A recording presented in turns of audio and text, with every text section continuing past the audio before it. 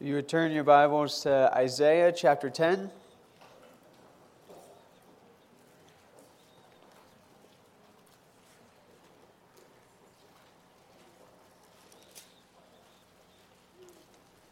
We're going to be looking at Ezra chapter 1 this morning, but we're going to start off here in Isaiah. And so let's look at verse 20.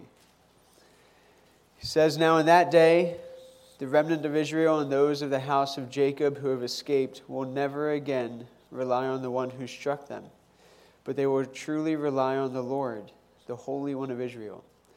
A remnant will return, the remnant of Jacob, to the mighty God. For though your people, O Israel, may be like the sand of the sea, only a remnant within them will return. A destruction is determined, overflowing with righteousness. For a complete destruction, one that is decreed, the Lord God of hosts will execute in the midst of the whole land. Therefore, thus says the Lord God of hosts, O my people who dwell in Zion, do not fear the Assyrian who strikes you with a rod and lifts up his staff against you, the way Egypt did. For in a very little while my indignation against you will be spent, and my anger will be directed to their destruction." Let's pray. Lord, we thank you for the ministry of your word and how it is living and active. Lord, that you are working in each of our hearts this morning, wanting us to see you, to love you, to trust you, and to obey you. Lord, we just ask now as we look at your word together that the name of Christ would be honored. Lord, that the word spoken would be pleasing to you and true. Lord, we pray this in Jesus' name. Amen. You can be seated. So it is very nice to have students back. It seems like it's been so long since we've had students at His Hill, so we're thankful to the Lord for that. And we have a good group, enjoyed the first couple days we've had together. And as soon as they got here, Charlie left. So he's in Nevada. But grateful as always to be able to preach and share with you all. Again, I was just thinking through what the Lord had me talk about this morning. Something that kept coming to mind was this passage in Isaiah and then also in Ezra chapter 1. We'll turn there in just a minute. But thinking about the reality that God is never going to fail to fulfill His word. And God's word is a sure thing. It's certain. It's something that we can have confidence in, that God is going to stand by what He said, and He's going to fulfill it. And so as we look at this passage here and then jump over to Ezra, just a little bit of backdrop to the story of Ezra is the Israelites were saved by the Lord from slavery. Under David, they become a great nation. And then under Solomon, they begin to turn their hearts away from God. And God had told them from the very beginning that if they rejected Him, if they turned after other gods and worshipped foreign idols, that He was going to punish them. That He was going to dispossess them. He was going to take them out of the land of promise and let them be conquered by other nations. And so that's what happens. And in the books of Kings, the Lord raises up these other nations that come in, and that's what Isaiah is prophesying about here. That the northern half of Israel, they're going to be conquered by the Assyrians. And 100 or so years later, the southern half is going to be conquered by the Babylonians.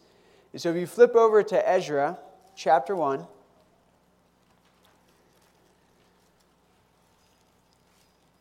God had promised them in the text that we just read that God was going to bring them low in their punishment, but that eventually His indignation would be spent, that His wrath would be appeased, that He would desist from their punishment, and He would bring them back into the land. And so it wasn't a permanent thing. He had promised them this is only going to be a temporary displacement out of the land of Israel. This is an act of discipline, but I'm going to bring you back when you turn from the Lord. And He tells them specifically how long it is that they're going to wait. And so when we when we get to the book of Ezra, they've been in exile for 70 years in Babylon. The southern tribes have. And God had told them, after 70 years, I'm going to bring you back into the land. And that's what we come to in Ezra chapter 1.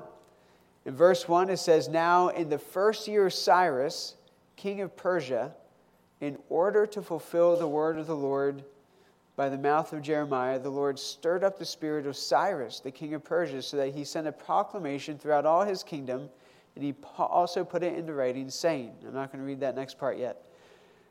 I want to look at the very beginning there. It says, the reason why God begins to stir in the heart of Cyrus, in verse 1, in order to fulfill the word of the Lord. That God begins to take action with the purpose of fulfilling what he has promised. And God initiates in order to fulfill. What God is about to do is purposeful. It's not random. It's intentional. It's something that he's planned. But it's a comfort for our hearts to know that God is going to keep his word, that he fulfills what he has said. Why is it so important that he keep his word? And this is something that, in our culture today, society today, living in the flesh, we don't think a whole lot all the time that it's important that we keep our word. It used to be that your word was really important. It was tied up with your character, with your integrity, with your honor. But now, rather, your character is tied up with what calls you support. Your character is tied up with following your own pursuits. But it used to be that keeping one's word was a really big deal. If somebody did not stay true to what they said, what they committed to, then it reflected on their own reputation, their own character. And that's true with the Lord, that it's important that God keep his word because he, in his nature, cannot lie. That's what Scripture tells us in Titus chapter 1 and in Hebrews 6, that the Lord cannot lie. And so if God was not to fulfill what he has promised, then he would be going against what is true of him. And this is why it's so important for us as Christians to have a desire in our hearts to be people of integrity who keep our word, because we are made in the image of God and we're called to bear his likeness. And one of the ways that we bear the image of God is by keeping our word, because God keeps his word. He never goes back. And God's people should be characterized by people who keep their word. And so it's important that God keep his word because it's who he is. It's maintaining his own character. But another reason why it's very valuable for him to keep his word is for our own hearts. That as we are looking around us for somewhere to put our trust and somewhere to put our faith and our confidence, someone or something to be a refuge to us and an encouragement to us, then knowing that God is always going to stay true to what he said allows for us to put confident hope in Christ. We can be full of hope because we know that he's going to do what he's promised. It's not that we're putting our trust in the Lord and saying, I really hope he pulls through. That's not how it works. We took our students over to the climbing tower the other day. One of their initiation phases is we all go down to our high ropes course, and it's a great time to get to know each other and see each other cry a little bit. And no, I don't think anybody cried. But we go down there, and how scary it would be if, as they're getting hooked up and they're about to jump off the leap of faith, and Levi's hooking them up to the leap of faith, and he tells them, now, I think this rope is going to hold you, but I'm not sure. So just hope for the best, and we'll see what happens. That's not a comfort. The comfort comes in knowing with certainty this is actually able to hold me, that this is going to be true to what its purpose is. And God is going to be true to what he said. And so because he keeps his word, we can have the utmost confidence and full assurance that as we place our faith in Christ in our day-to-day lives, it is a faith that's well placed, that we're not going to be disappointed because he keeps his word. And so as he, in Ezra chapter 1, is fulfilling his word, we realize, just another example, that the activity of God is always in harmony with the word of God. God is taking action here in order to fulfill his word because the activity of God is in harmony with the word of God. As we want to know the will of God for our lives, and this is a question that college students ask a lot, as we want to know the will of God, we come to the Word of God. That the Word of God leads us in the will of God. And the activity of God is orchestrated, or it's in line with what He's said. And what God does is never outside of what He says. And so 2 observations here about this is that God will fulfill His word, but that means that God is going to be the one to fulfill His word, not me. It is not my responsibility to keep God's word. God is going to keep His word. And we can be tempted to think that it's time for me to help God out because He's taking too long, or maybe there's a lot of opposition, and we hear a lot of criticism towards the Lord, so we say, God, don't worry, I'll help. And the case study we see in Scripture of this is Moses, when he knows that God is going to raise him up to deliver the Israelites out of the slavery in Egypt, and Moses decides before the time that he's supposed to lead them out, he says, all right, God, I'm ready to help lead your people out of Egypt. And so he murders an Egyptian, and he has to run for his life because he was acting outside of God's timing. He knew what God wanted, and he said, God, I'm going to help. And often when we try to help God, it doesn't work out very well. But instead, He wants us to see that He is going to keep His word. So the fact that God fulfills His word, He says here, in order to fulfill the word of the Lord, that it's the Lord who is going to fulfill it. Not me, not you and I. He does it. He uses people. He does it through us oftentimes, but it's the Lord Himself who is keeping His word.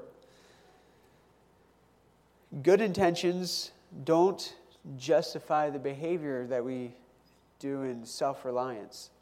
You know, that Moses had the best of intentions. We can have really good intentions, and yet that doesn't justify our acting outside of the will of God or before God's time. And then secondly, that God fulfills His word. He doesn't fulfill my word. So first we see that God is the one who fulfills His word, but then we secondly observe that it's His word that's being fulfilled, not mine. Yesterday, I was working outside most of the day, and I've had an office job for probably 10 years now. So even though I grew up on a farm, working outside, it takes a toll on me. And so at the end of the day, I came inside and was so tired. Oh man, all the cool weather went away and it's hot again. And I got my shower, and I got out of the shower, and I was like, you know what, I'm so tired. I just need to lay down a little bit before dinner, and then after dinner, I need to finish getting ready for sharing this morning. And so I lay down in my bed, and almost immediately after I laid down, there was a stirring in my spirit, and the Lord saying, John, you haven't spent any time with your kids today because you've been working all day, and that's fine. And He was like, but you should really go be with your kids. I said, but Lord, I'm really tired. Just really, I'm not used to this. And I was like, but no, that's right. And so I get up, and I step out of our room to go play with my kids. I was really, all right, yeah, I can go play a game with them. I haven't played with them any. And I open the door, and I see our youngest walking into the house, and she is absolutely covered in mud. Like her hands, you can't see any skin on her hands. She has mud on her head. She has mud on her legs. It's all over the place. And my wife is cooking dinner, and so she can't just stop and give our youngest a bath.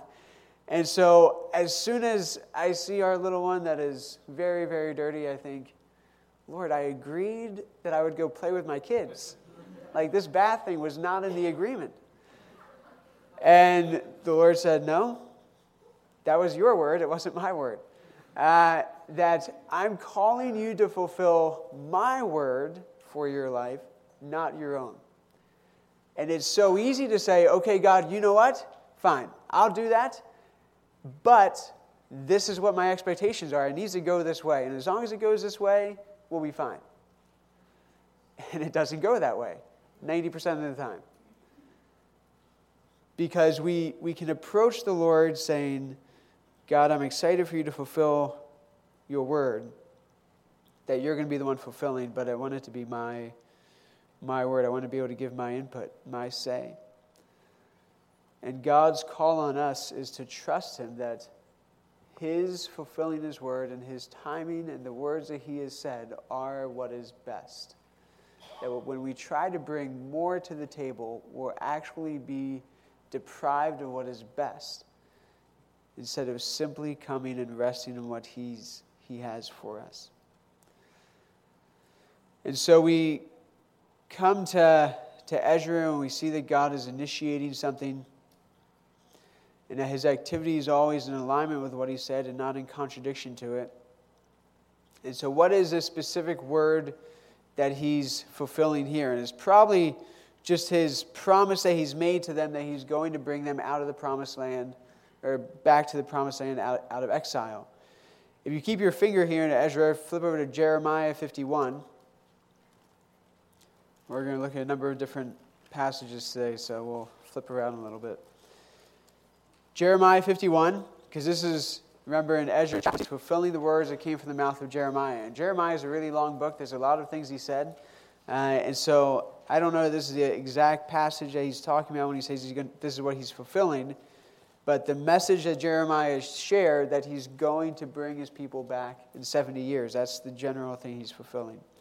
But here in 51, in verse 11, this is what God says. Sharpen the arrows, fill the quivers. The Lord has aroused the spirit of the kings of the Medes, so this is another nation, because his purpose is against Babylon, to destroy it.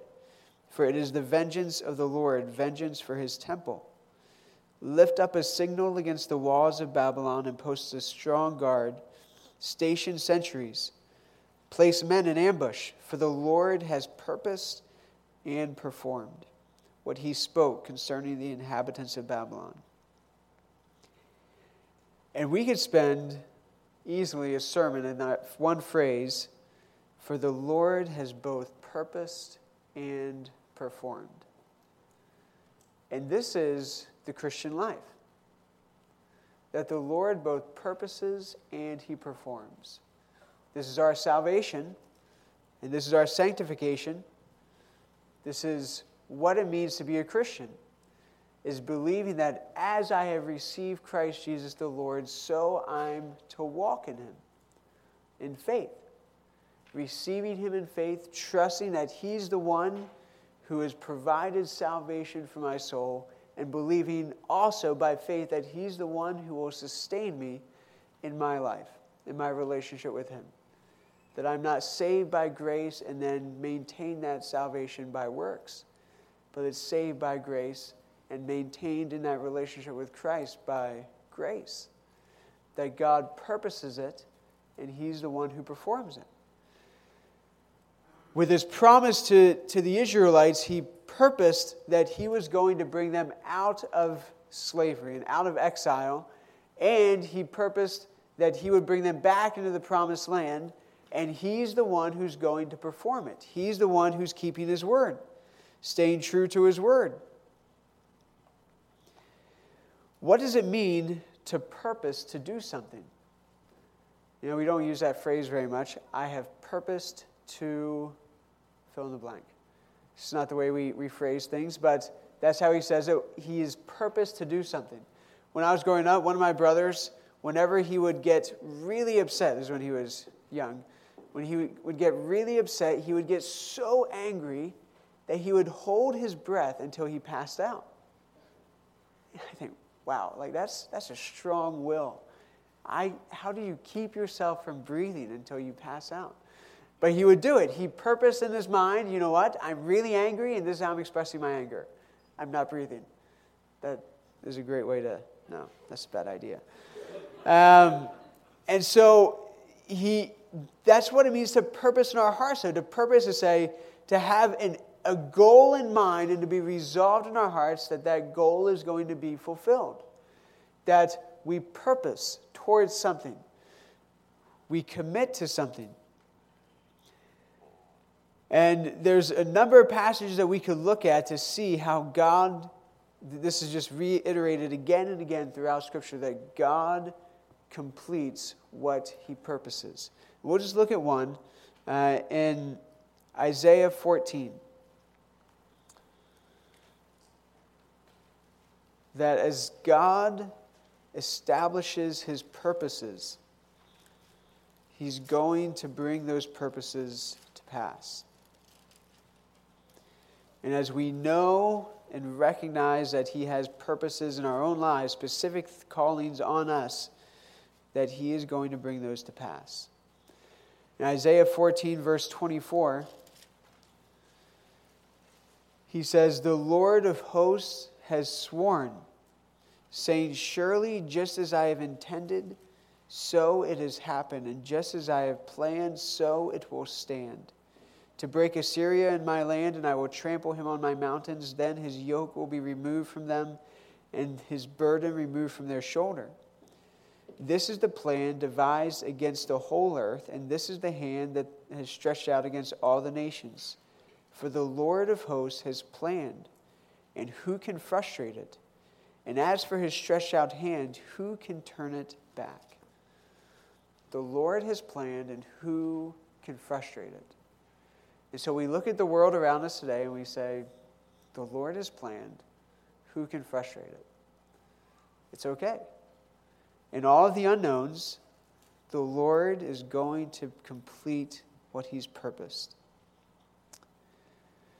And so how is it that He does that? He uses people oftentimes, and if you're back in Ezra, I'm actually going to read Ezra now. I've only read one verse so far. Back in Ezra, it says in verse 1 that he had stirred up the spirit of Cyrus. And then jumping down to verse 5, says, "Then the heads of fathers' households of Judah and Benjamin and the priests and the Levites arose, even everyone whose spirit God had stirred to go up and rebuild the house of the Lord which is in Jerusalem. All those about them encouraged them with articles of silver, with gold, with goods, with cattle, and with valuables, aside from all that was given as a freewill offering." And so what we see here is God stirring in the hearts of people. God purposed something. He said, I'm going to bring my people back into the promised land. And then what did God do? He starts stirring in people's hearts to make that purpose realized. He stirs in the heart of Cyrus, who is a pagan king, doesn't believe in the Lord. And God says, I'm going to use this unbeliever to fulfill my purposes, because God can do that, because no one's going to thwart His purposes. And then He goes to His people and He stirs in their hearts and saying, hey, you guys have lives and you're settled here in Babylon. Well, guess what? I want some of you to go back to Israel where there's nothing established. It's like starting from scratch. You have to plow the land, clean the land, because no one's been living there. Just a few people. And so you're going to go back and you're going to rebuild Jerusalem. And then they're going to rebuild the wall around Jerusalem. It's going to be hard work. And God is stirring in people's hearts to be willing to lay down their livelihoods and step out in faith and enter into what's hard, because they know this is what God is stirring in me to do. Because God's stirrings are powerful. And not only does He stir in the hearts of those who go back, but He also stirs in the hearts of those who stay, but they support them. This is how missions happens most of the time. Is that God stirs in the hearts of some people to go, and He stirs in the hearts of other people to give and to send. And He sends people out to the furthest corners of the earth so that the good news of Christ can be preached to the nations. And so this is still how God works. This is how God works in our lives today. You know, last night, my heart was stirred as I was laying in my bed, and God said, get up. And I said, okay. And in our day-to-day interactions with people, we see somebody that we don't necessarily get along with or aren't drawn to, and that we hear the Lord stirring in our hearts, go reach out to that person. And we say, but they looked at me funny. And God says, go. Okay.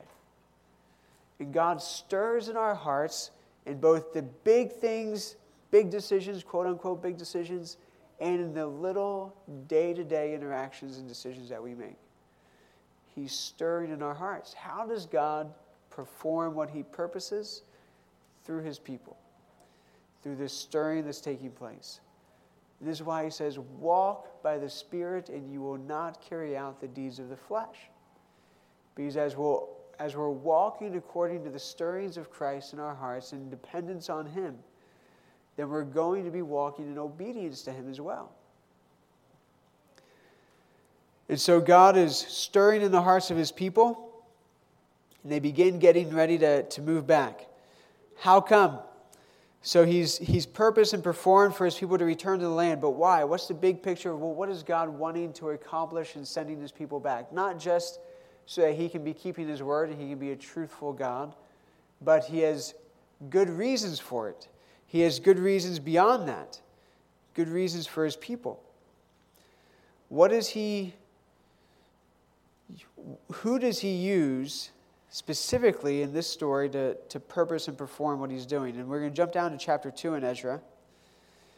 And it starts talking about specifically some of the men that are going. In verse 1 it says, now these are the people of the province who came up out of the captivity of the exiles from whom Nebuchadnezzar, the king of Babylon, had carried away to Babylon and returned to Jerusalem and Judah, each to his own city.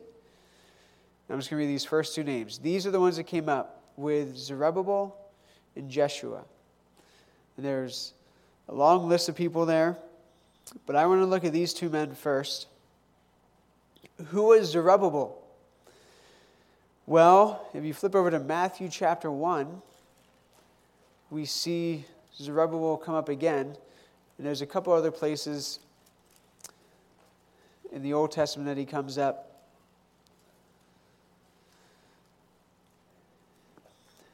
And this is the genealogy of Jesus in verse 12.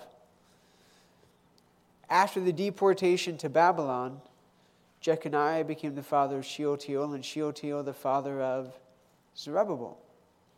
There he is. Zerubbabel is in the line of Christ. One of the men that came up, whom the Lord stirred in his heart to return to the land, to rebuild the temple, so that the people could again worship the Lord in the land of promise, was Zerubbabel. Someone who was in the line of David. And then the other one, Jeshua. If you flip over to Haggai, this one's always hard to find. Haggai chapter 1.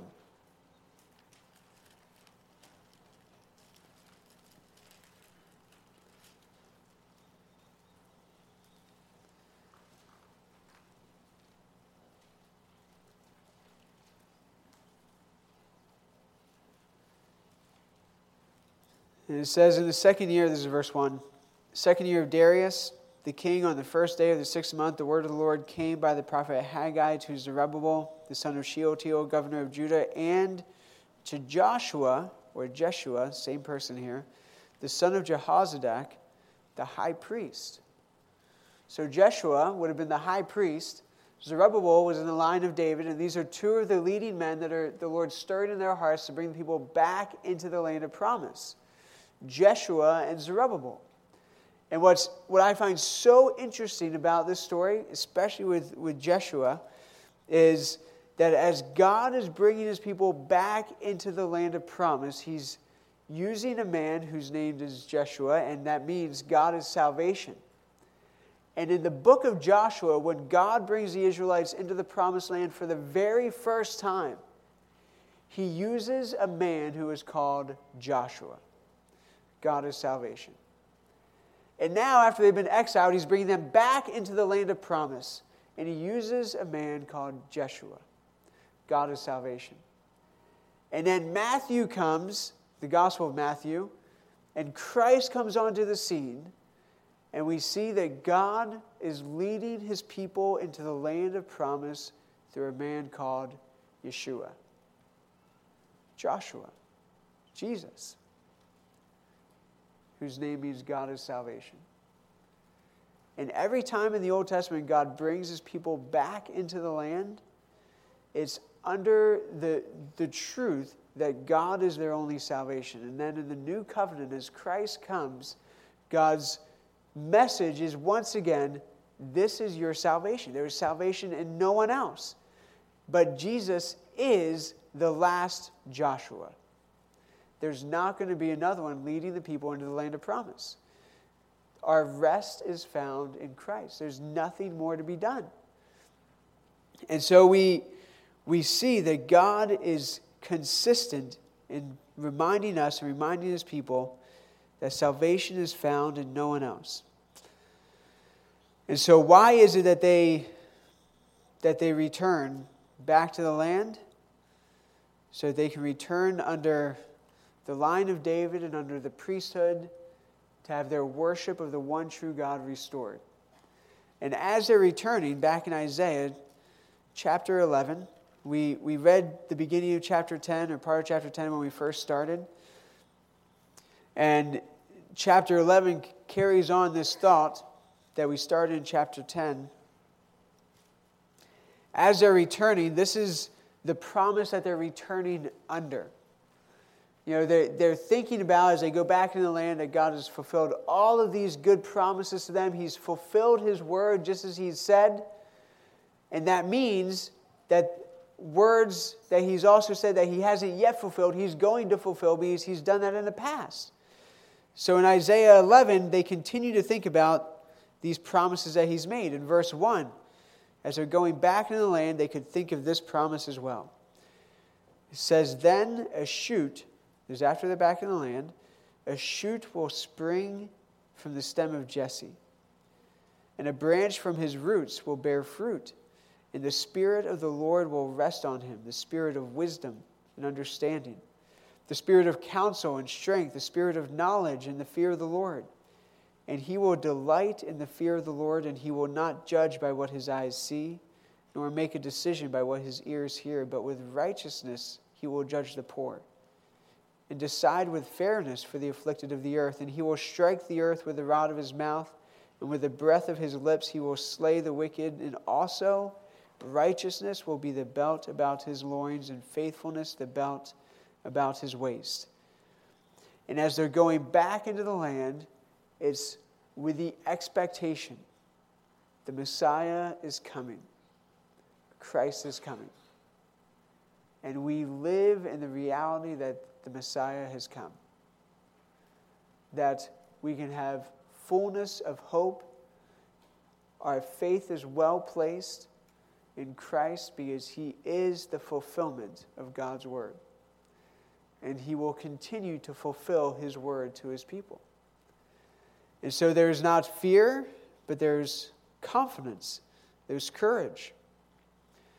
That what God has purposed in our lives, he's going to perform. And he's purposed for us as followers of Christ to bear his image. And he says he's going to perform that in our lives as we walk with him. That he's purposed for us to know joy and life, to love, to have peace. And he performs that. It's when we determine that we have to be the makers of our own joy and our own peace that those things leave us. But as we are trusting that he's going to perform what he's promised, he's faithful to do so. All right, let me close in prayer. Father, we thank you for your word. Lord, we just thank you that you are faithful. Lord, I pray that we would just have our confidence in Christ alone. Lord, that as doubts rise up in our hearts, and discouragement, and the challenges of making decisions, Lord, that we would be quick to fall to our knees and trust you and know that you are You are a refuge. We thank you that you do keep your word, that we do not need to second guess what you have said. And I do pray that we would be a people who are characterized by that as well, that we would walk in integrity in the words that we speak and the commitments that we make. Just a glimpse of who you are to the world around us. We pray this in Jesus' name. Amen.